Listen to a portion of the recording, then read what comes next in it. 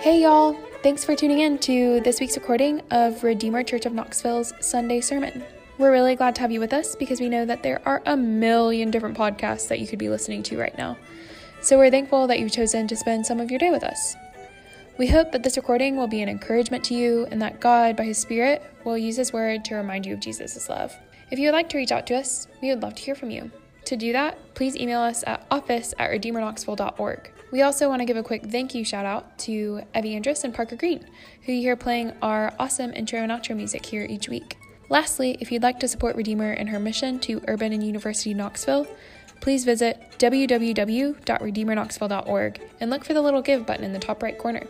Thank you so much, and here is this week's sermon.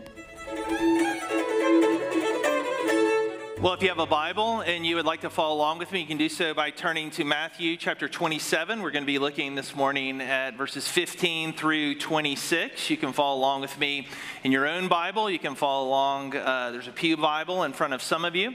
You can also follow along where it's been provided for you in your bulletin if you'd like to do that. I do want to welcome you to Redeemer this morning. It's great to have you with us. My name's Shawn, Slate. I'm the pastor here, and we're so glad to have you because we know that there are a million different things that you could be doing with your time this morning. For instance, you could be recovering from the marathon or half marathon that you already ran this morning and just feeding your face after having run so much. Or you could be down at Market Square enjoying the sidewalk chalk art exhibits. And I don't know if you know this or not, but one of our own, Abe Eaton, won best in his category. And so we want to congratulate him for that.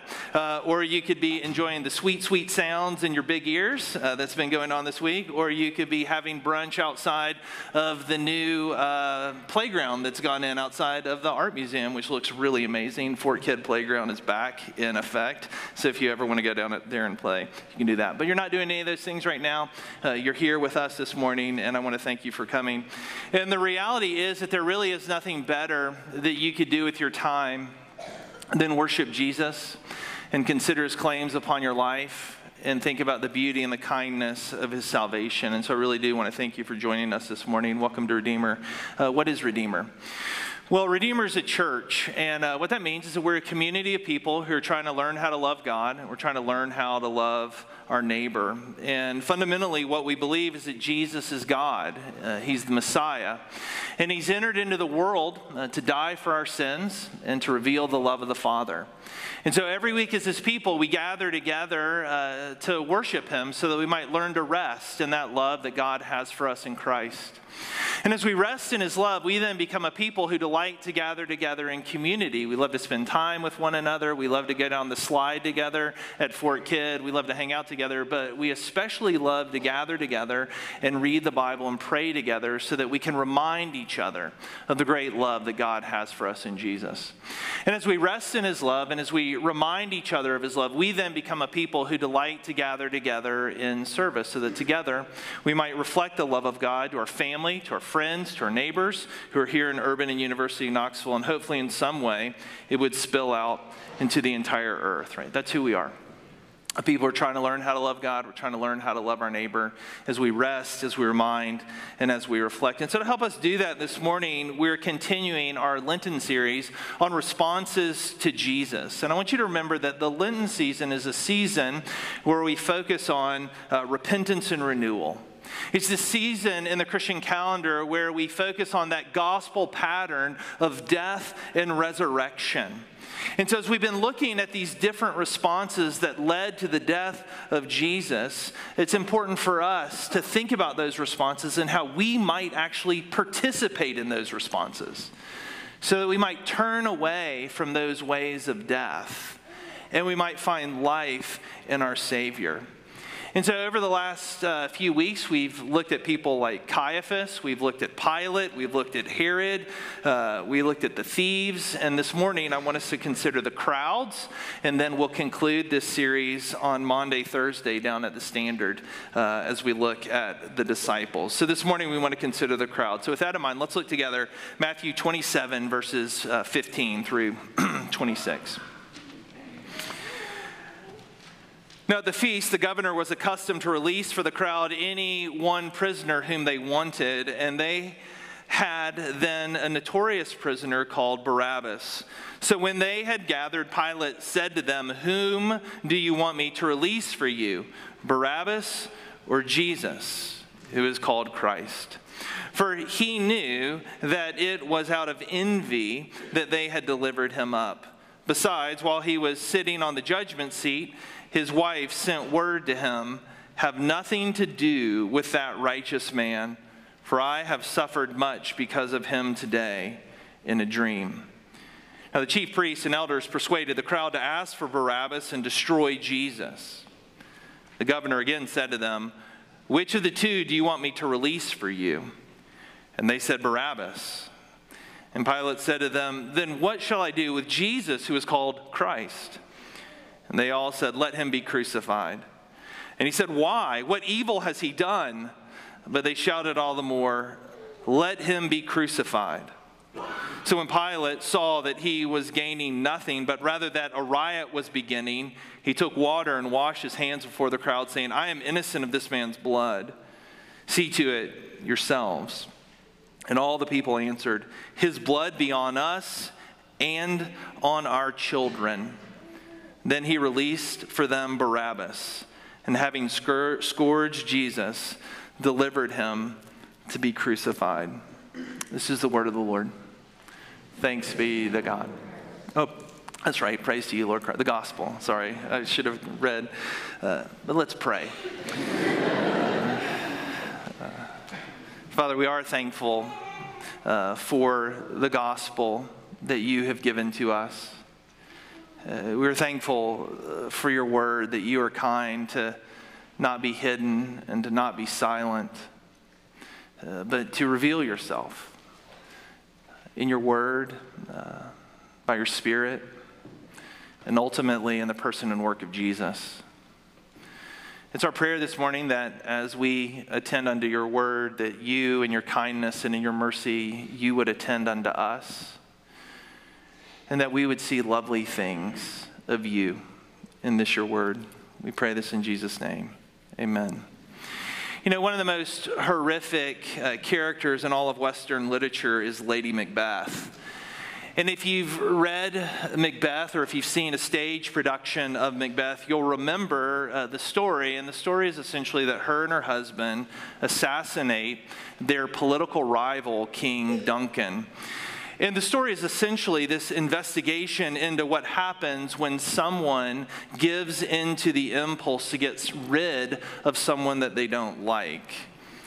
And though for a while it seems to get them ahead, and for a while they seem to get everything that they want, they have removed the challenges, they've removed the conflict from their midst. But when they give themselves to murder, something happens. It changes them. And it changes everyone around them. Because for another human being to dehumanize another human being, even if it is their enemy, to act in such a way that you would dehumanize another human being to the extent that you would kill them, it not only dehumanizes the victim, but it also dehumanizes the perpetrator. You might remember that famous scene in Act 5 when, after having killed King Duncan, Lady Macbeth, she can't sleep. And she's haunted by the fact that she's participated in the death of an innocent man. And the guilt of her actions overwhelm her so much that she is troubled in her sleep, and she struggles to sleep, and she finds herself in the middle of her sleep living out the nightmares of what she has done. And so she begins to walk the halls in the middle of the night, and there's that famous scene where she's walking in the middle of the night. She looks down at her hands and she sees the blood guilt. And she tries to wash out that guilt. She tries to get rid of it. And she says in that famous phrase, "Out, damned spot, out. Will these hands ever be cleaned?" And this play is meant to be a meditation on the reality that when someone who thinks they have the authority to extinguish the life of another human being does it, something irreversible and unalterable and unforgettable happens. Because there is something so beautiful and sacred about a human being. And when another human being would take the authority upon themselves to kill another human being, something is ripped, something is destroyed, something is undone in the universe. And everything changes. Changing the circumstances, changing the person, changing everyone around them. And so before each of us sits this question, who or what will we become? Will we become a people who give ourselves to violence?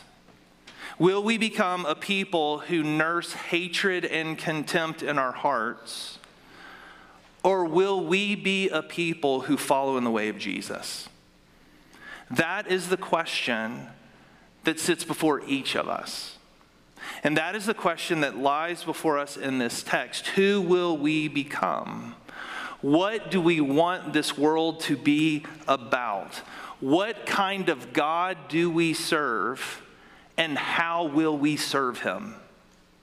That's the question before us in this text. And the only one who sees this, ironically, is Pilate's wife. I want you to notice what she says in verse 19. While he was sitting on the judgment seat, his wife sent word to him, "Have nothing to do with that righteous man, for I have suffered much because of him today in a dream." So I want you to think about this. As Jesus was brought before Pilate, as Jesus had been brought before the elders and the chief priests and before the crowds of Jerusalem, each and every one of them sat in judgment over him. And Pilate's wife says, "That man is innocent. Do not touch him." I want you to think about that, because all the power players have gathered together. I want you to think about the crowd gathering together. All the voices of influence, all the popular opinion polls have come in. And all of them are willing to condemn Jesus. It says they want to destroy him. They want to get rid of him. They want him gone. And a pagan woman, the ultimate outsider, courageously stands up against the crowds and she says, Jesus is righteous. Jesus is innocent. Do not kill him. So here's the deal. Following Jesus will often require that we go against the crowd. And this is really important because just because everyone is doing it, we know, doesn't make it right. And just because everyone thinks that's what should be done, doesn't mean that's what should be done. And just because everyone thinks it's okay, does not necessarily make it okay. You see, following Jesus will often mean that we have to have the courage to go against the crowds. And I think that this is a challenge for most of us, because the reality is that most of us really just want to fit in.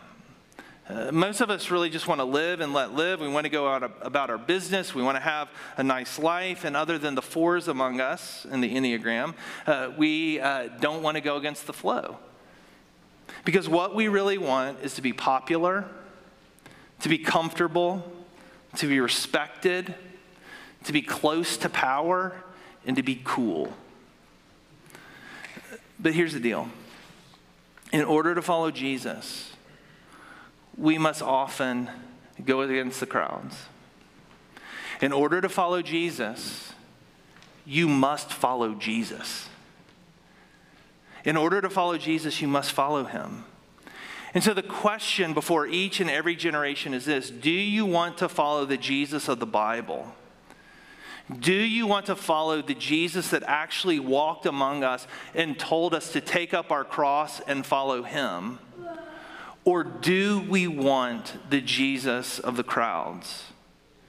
Do we want a Jesus that merely reflects the desires of the day? Now, when we talk about the crowds, I think it's important to think about who these crowds are, because there's a notion out there that these crowds on Palm Sunday in Matthew 21 were the same crowds in Jerusalem that lifted up their voices and shouted, "Crucify." That's not exactly right. The crowd that gathers in Matthew 21 on Palm Sunday, and they wave their branches and they shout, "Hosanna to the Son of David. Blessed is he who comes in the name of the Lord." That is a crowd that was welcoming Jesus. They were following Jesus from outside of Jerusalem into Jerusalem. They're celebrating him. They're proclaiming his kingdom. They're proclaiming his name. And then on that same day on Palm Sunday in Matthew 21, there's another crowd there. That as the one crowd shouts, "Hosanna," there's another crowd that was stirred up, and that was the crowd of Jerusalem. And that crowd said, "Who is this?" They say, "Who is this Jesus? We do not know him. We do not care about him. We want nothing of him." And eventually that same crowd that said, "Who is this?" was stirred up once again on Good Friday by the elders, by the priests, by the religious elites, by the powers of the city, who loved their power and envied Jesus. They stirred up the crowds once again to lift up their voices and shout, "Crucify."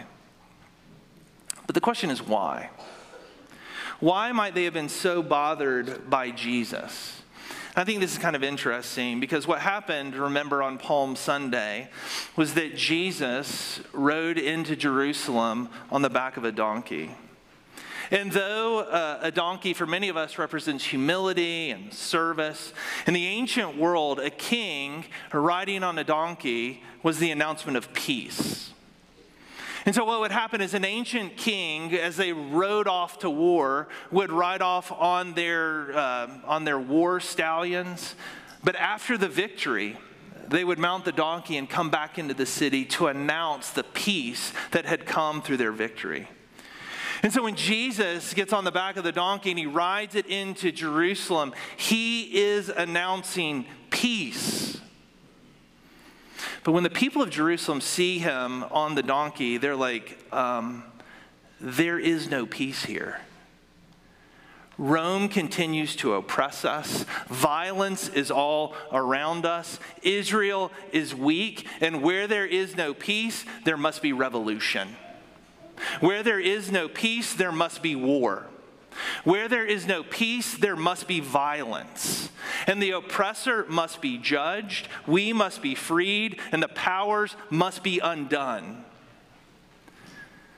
But what the crowd missed, or maybe what they were unwilling to accept, was that as Jesus came into the city, what he was saying is, "I know there is no peace, but I am your peace." And that's the choice that sits before the crowd. Is peace going to come through revolution and violence? Or will it come through Jesus? And so Pilate sets before the crowd these two ways. You see it in verse 15. Now at the feast, the governor was accustomed to release for the crowd any one prisoner whom they wanted. One was Barabbas, and one was Jesus. And Pilate lifts them up before the crowds and he says, "Whom do you want?" Now, in some of your Bibles, you might notice at the bottom a little footnote that says in early manuscripts, or some manuscripts, have Jesus Barabbas. And this is really interesting because in Aramaic, Hebrew, bar means son, Abbas means father. And so set before the crowds is Jesus, Barabbas, Jesus, the Son of the Father, and Jesus, the Son of Man, the Son of God, Jesus, the Messiah. Which Jesus do you want? That's the decision laid before them. Now, whether the name Jesus was actually in the original or not, as early as the 2nd century, Origen commented on this saying, "No one can have the name Jesus who is a sinner, so he is Barabbas." And in doing this, Origen was choosing his Jesus. And in saying this, what he is saying is there is only one Savior. There is only one way. And that way of salvation comes through the one who comes in peace. So who is this Barabbas? I want you to notice in verse 16, he was a notorious prisoner. He was an infamous prisoner. Now, that doesn't mean what the three amigos thought, that he was infamous, as if, it means that he was known for his violence. The Gospel of Mark tells us who he was. Listen to the way Mark describes him. He says, and among the rebels in prison who had committed murder in the insurrection, there was a man called Barabbas. So who was Barabbas? Barabbas was a rebel. He was a murderer. He was an insurrectionist. And if you read through history, you'll know that before and after Jesus, there were a lot of Jewish revolts or Jewish insurrections against their oppressors, even against Rome. Because the people that lived in Jerusalem, they were sick and tired of the suffering that was around them. They were sick and tired of the poverty and of the oppression that they were enduring. And they longed to be the glorious people of God that God had declared them to be. And they longed for the glories of David's kingdom to come once again. And so Barabbas was most likely a member or a leader of a band of guerrilla insurrectionists. He was a nationalistic freedom fighter whose greatest desire was to make Israel great again. And maybe he was one who, with his sword, stabbed a Roman soldier. Maybe he was someone who had killed a wealthy Jew who had partnered with the Roman government. And this is why he was popular with the crowds. This is why the crowds wanted him in Jerusalem, because he was like William Wallace to the Scottish clans. He was brave, and he was strong, and he was sticking it to the man with his broadsword. And the crowds actually admired him. And they admired him because at least Barabbas wasn't afraid to fight. At least Barabbas was a brave patriot who had upheld God and country and fought for freedom and prosperity and was willing to use violence in order to secure it. And so, when the crowds were offered the choice between Jesus Barabbas and Jesus the Messiah, they were asking this question to themselves: which Jesus holds the greatest promise for our future? And so in the name of maybe national security, in the name of freedom, in the name of comfort, in the name of safety, in the name of strength, in the name of no longer being vulnerable, the crowds chose the wrong Jesus. And they chose the wrong Jesus because Jesus, the Son of God, Jesus, the Messiah, is a Jesus who makes no sense to us. He makes no sense to this world, because what kind of man, more importantly, what kind of king turns the other cheek? What kind of king, when asked for his tunic, would give his robe?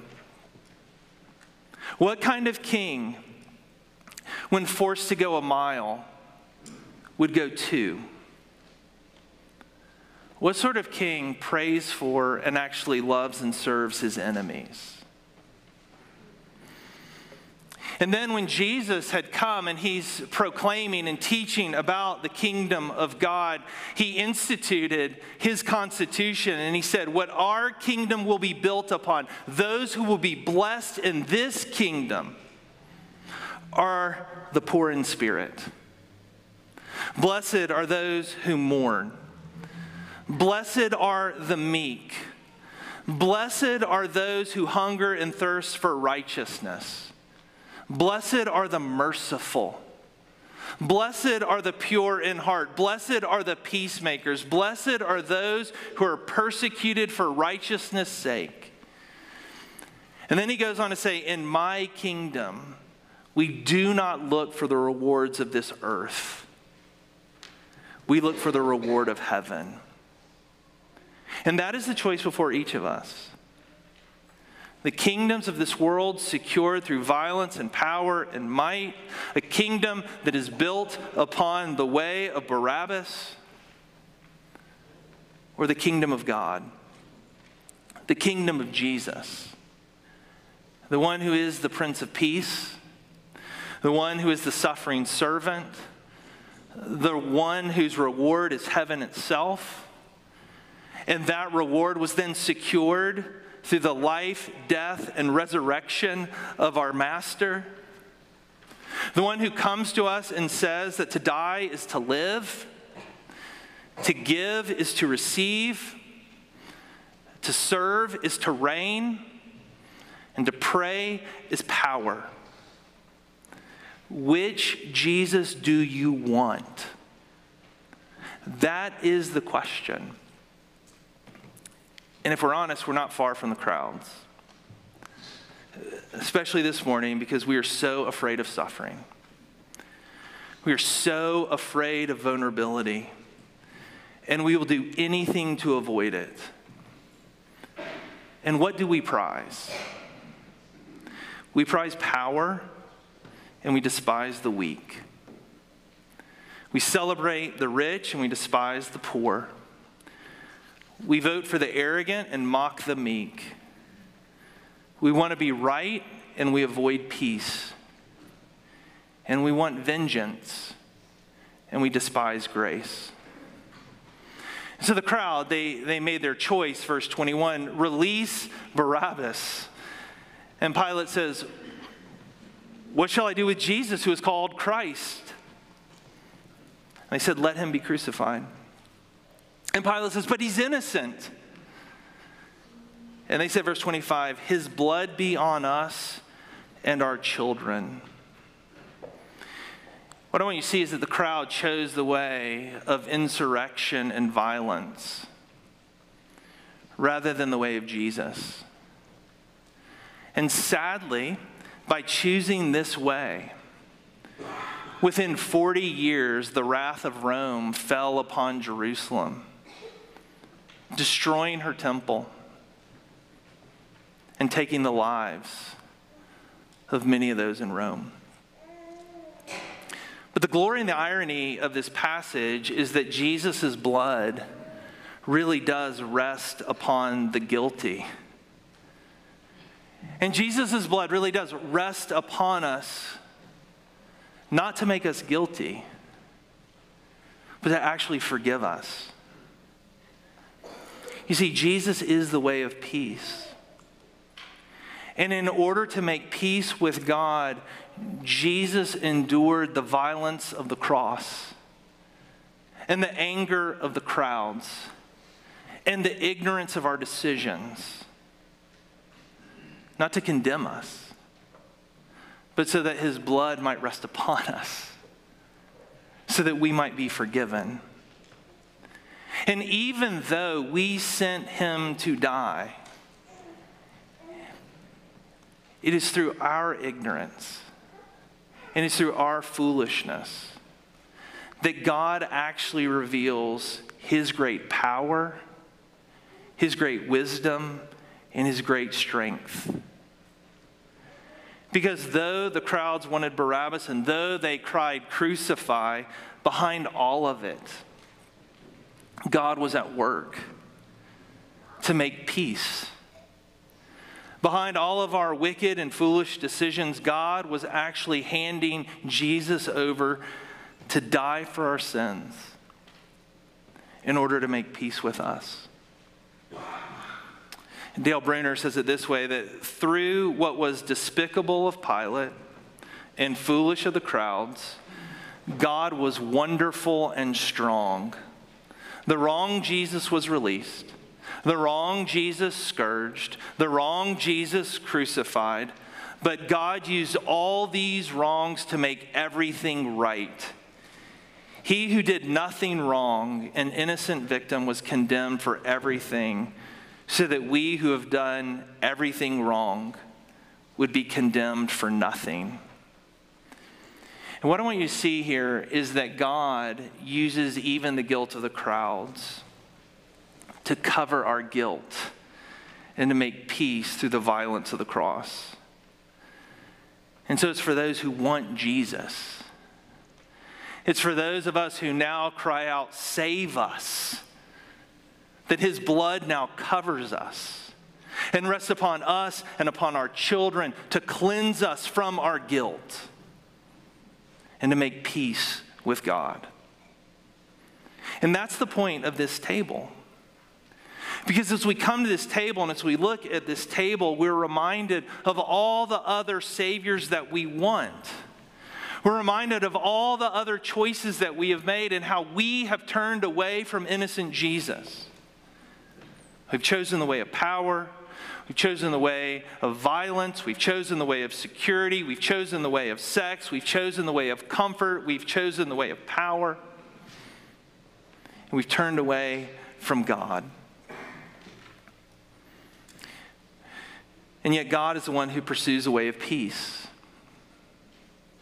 entering this world to make peace with us, enduring the cross, shedding his blood, dying as an innocent victim, and as the loving gift of our Heavenly Father, so that by his blood we might be healed. And therefore, as Jesus invites us to his table, he invites us now to lay down our violent ways and to silence our angry voices and to follow him in the sacrificial, blessed way of peace.